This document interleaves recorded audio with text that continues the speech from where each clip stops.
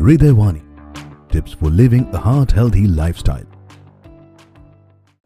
Good evening, everybody. I'm Dr. P.K. Sinha from Jamshedpur. I'm working in Tata Main Hospital since 1989. We have 1,000 bedded hospital, which is running and catering all the city and in and around Jamshedpur. I'm going to say about cholesterol.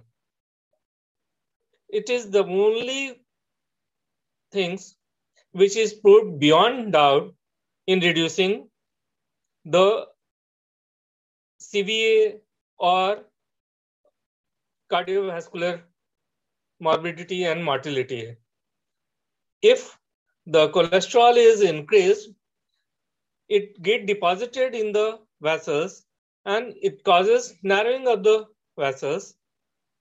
When it ruptures, it can cause cardiovascular accident like MI, or when it is stable plaque, it can cause ISD, intermittent angina, which definitely reduce your activity, day-to-day activities, or increase activity when you are going to do.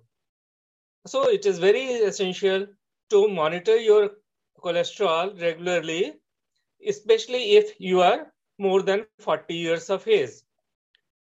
Generally, the target should be less than 200. If it is going more than 200 and your LDL is also going high, you need aggressive management.